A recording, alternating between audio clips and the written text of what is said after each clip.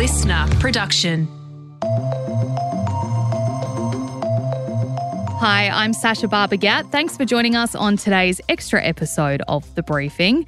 The Melbourne Cup has long been known as the race that stops the nation. And while officers across the country will stop to watch the event at 3 p.m. tomorrow and Victorians will actually enjoy a day off for it, there's no doubt our interest in the Cup is waning. Attendance numbers at one of Australia's most iconic sporting events have been declining over the years, while support for phasing out horse racing altogether has grown due to animal cruelty concerns. Last year's Melbourne Cup drew its smallest crowd in at least 40 years, not including the COVID-affected races, and TV ratings have also dropped off over the last decade. So what is going on? And does the Melbourne Cup have a future on our country's calendar? Listener journalist Lauren Howarth joins me in studio today to talk about it. Lauren, before we dive into this one, let's take a few steps back. Can you give us a bit of a history lesson on the Melbourne Cup? Yeah, of course. So the race that we know today as the Melbourne Cup was first run in 1861. So back then there were two organising committees controlling horse racing in Victoria.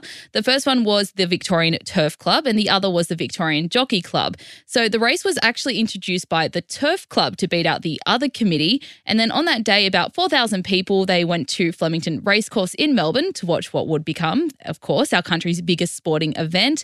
And it's now one of the richest turf races in the world. So the total prize money for this year sits at $8 million. It's huge. And massive. It has become, I'd say, one of the biggest parts of our country's identity in terms of our sporting identity. Yeah. We've got the cricket, we've got the rugby, we've got the NRL, the AFL, and the Melbourne Cup. Like, you can't doubt its impact. And, you know, I know for me, it's been part of my life just, it's always been there. Yeah, like working in an office. You know, they encourage you to frock up. Yep. I remember one year we did KFC and champagne. Oh, nice. You know, they do the office suite. People come around and say, oh, do you want to put a bet on? There's so much like around the Melbourne Cup, which we don't really see with other sports, I don't think. I can't think of something that is so like universal across Australia, or has been at least in the past. What's happening now? Yeah, so I actually caught up with sports commentator Neil Breen to talk about this, and he told me it has been part of Australia's identity for such a long time, and it really captured our country's imagination back in the day.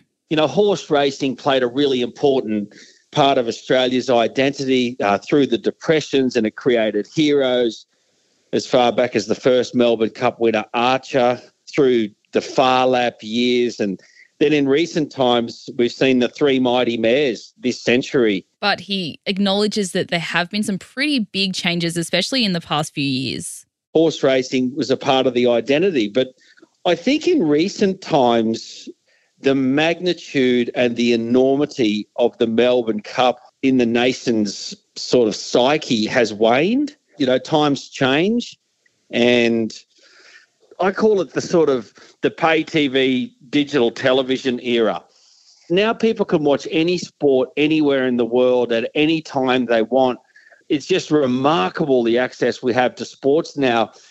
Yeah, that's such a good point. It just doesn't seem to have the cut through as much as it did for me, you know, maybe 10 years ago when I first started working in an office. Yeah. It was everywhere. Now I feel like things are just kind of dying down a little bit. Yeah, I couldn't agree more. And last year's Melbourne Cup actually drew its smallest crowd in at least 40 years. That's not including the COVID-affected races that you mentioned before. And crowd numbers across all Cup Carnival days have been declining. So last year there were just over 244,000 people that went, and that's compared to 2006 where there was a record 418,000. So that's a massive difference there. And there has been an increase, as we've been talking about, in this growing support against horse racing. So you might have heard of this campaign called Up to the Cup. Yep. You heard of them? Yep. Definitely. Yeah, so I had a chat with Elio Charlotto. So he's the campaign director for the Coalition for the Protection of Racehorses. And they started the Up to the Cup campaign back in 2010. They basically wanted to create this alternative to the Melbourne Cup where people can still get together and have a few drinks, because I feel like that's a big reason why people go to the races. They just want to hang out with their friends. They don't care about the horses. Yeah. And so this is why Up to the Cup started. And he told me that they've noticed this real shift since then. Back then in 2010, they started with just one event, and tomorrow they'll actually have close to 30 events around the country. Back then it was one 3 metre by 3 metre marquee in a park just up the road from the main entrance to the Flemington Racecourse. And it was a really rainy day. There was about 30 people that turned up, and I remember one of our volunteers saying, I don't know if this was a good idea. And I said, no, this is a brilliant idea.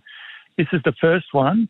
Let's see how we go over the next 5-10 years. And I always believe that we could make this a national day we could all celebrate, and we're well on the way to achieving that goal. And also this year, actually, the annual Melbourne Cup parade where jockeys and horses are paraded throughout the city streets, that's actually been cancelled. There had been concerns about the growing protest movement against horse racing, so the Victorian Racing Club actually didn't even apply for council funding. Yeah, well, I think I read last year's parade, activists in the crowds were kind of holding up signs. They were yelling, horse racing kills, there's no excuse for racing.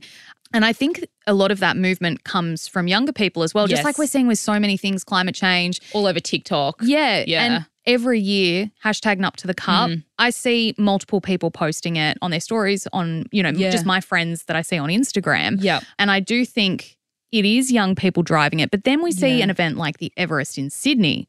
Now, tell us about that one, because this is a horse racing event that's been started up here to try and rival the Cup. And it's doing pretty well, isn't it? Yeah, well, it was basically targeted at younger people because they did notice that this sort of up-and-coming generation, they're not really interested in the horse races. So it was started back in 2017, so it's not that old. So, and New South Wales basically wanted its own marquee event. It's got $20 million in prize money this year. And just to bring it back, Melbourne Cup has $8 million. Yeah. So a big difference. It's a huge race. It's held in October and a record-breaking crowd went to this year's event, close to 46,500 people. And so I wanted to ask Neil what the Melbourne Cup then might need to do to kind of attract these younger people to come along again. The Melbourne Cup, to get people on track, it's got to create the party. It's got to have the bands and the atmosphere and other entertainment options away from the action of the horses simply on the track. That is the only way to get young people. Older people like myself, I'm 55 years of age, I'll go to the Melbourne Cup and I'll actually want to watch all the races. I want to see the horses. I want to watch the races because that's my interest. But if my 19-year-old daughter came with me, that wouldn't be her interest. Her interest would be the birdcage, or this band's playing after the last, or someone's going to sing some songs in the middle and Delta Goodrum's going to do the national anthem, things like that. And that, I think that is something that the Everest has done. It's an interesting point. I personally am not into the horse racing for the animal cruelty side of things. Yeah. And they're saying, we need to make it Neil Breen saying it should be a party, and that's where all the young people are going to go, why do we have to involve horse racing? Yeah. Why can't we just do an event that happens on the first Tuesday of November every year, and it's just a big party? Yeah. Everyone in the country can get involved. Yeah, no, it's a good point. I'm not sure. Maybe they will. Maybe the Up to the Cup maybe they'll look into that. That's the answer. And despite the declining crowd numbers, the Victorian Racing Club published the findings of a study recently which shows that the Melbourne Cup Carnival, it's still the number one economic generator of any annual sporting event here in Australia. And it's contributed more than $3.6 billion in gross economic benefit to Victoria in the past 10 years. That's actually nearly $1 billion more than what the Australian Open reported in the same period. So it's still a massive thing that we've got in our sporting calendar. Yeah, and even though attendances and interest, I'd say, in general is declining. Yeah. People aren't necessarily tuning out because of the animal abuse concerns. It's for a range of reasons, like Neil Breen said at the top. We can access any sporting event at any time, anywhere in the world. We can stream it on our phones. We can watch it at home. We can go to the pub. It doesn't have that same big event feel, I don't think, as it did a while ago. There's so many different factors at play. The changing attitudes to big sporting events. Then there's the animal abuse issue. You know, as a whole with horse racing, are there any predictions on its future? Yeah, it's definitely a tough one. And when I asked Up to the Cup about this, they actually said that they don't want to see any sort of ban. They'd rather people educate themselves on the industry and choose to stay away from the race. Well, we don't think that banning it is the way to go. We think it needs to disappear through natural attrition, which it is doing. We don't want people to want to go to the races but can't because it's been banned. We want people to understand that this is fundamentally a cruel sport, just like greyhound racing is, and it needs to come to an end. And I asked Neil what he thinks of this, what he thinks of the future of horse racing in Australia, and he believes that we'll always have horse racing here. One thing's for certain, horse racing will never cease in Australia. It will never cease.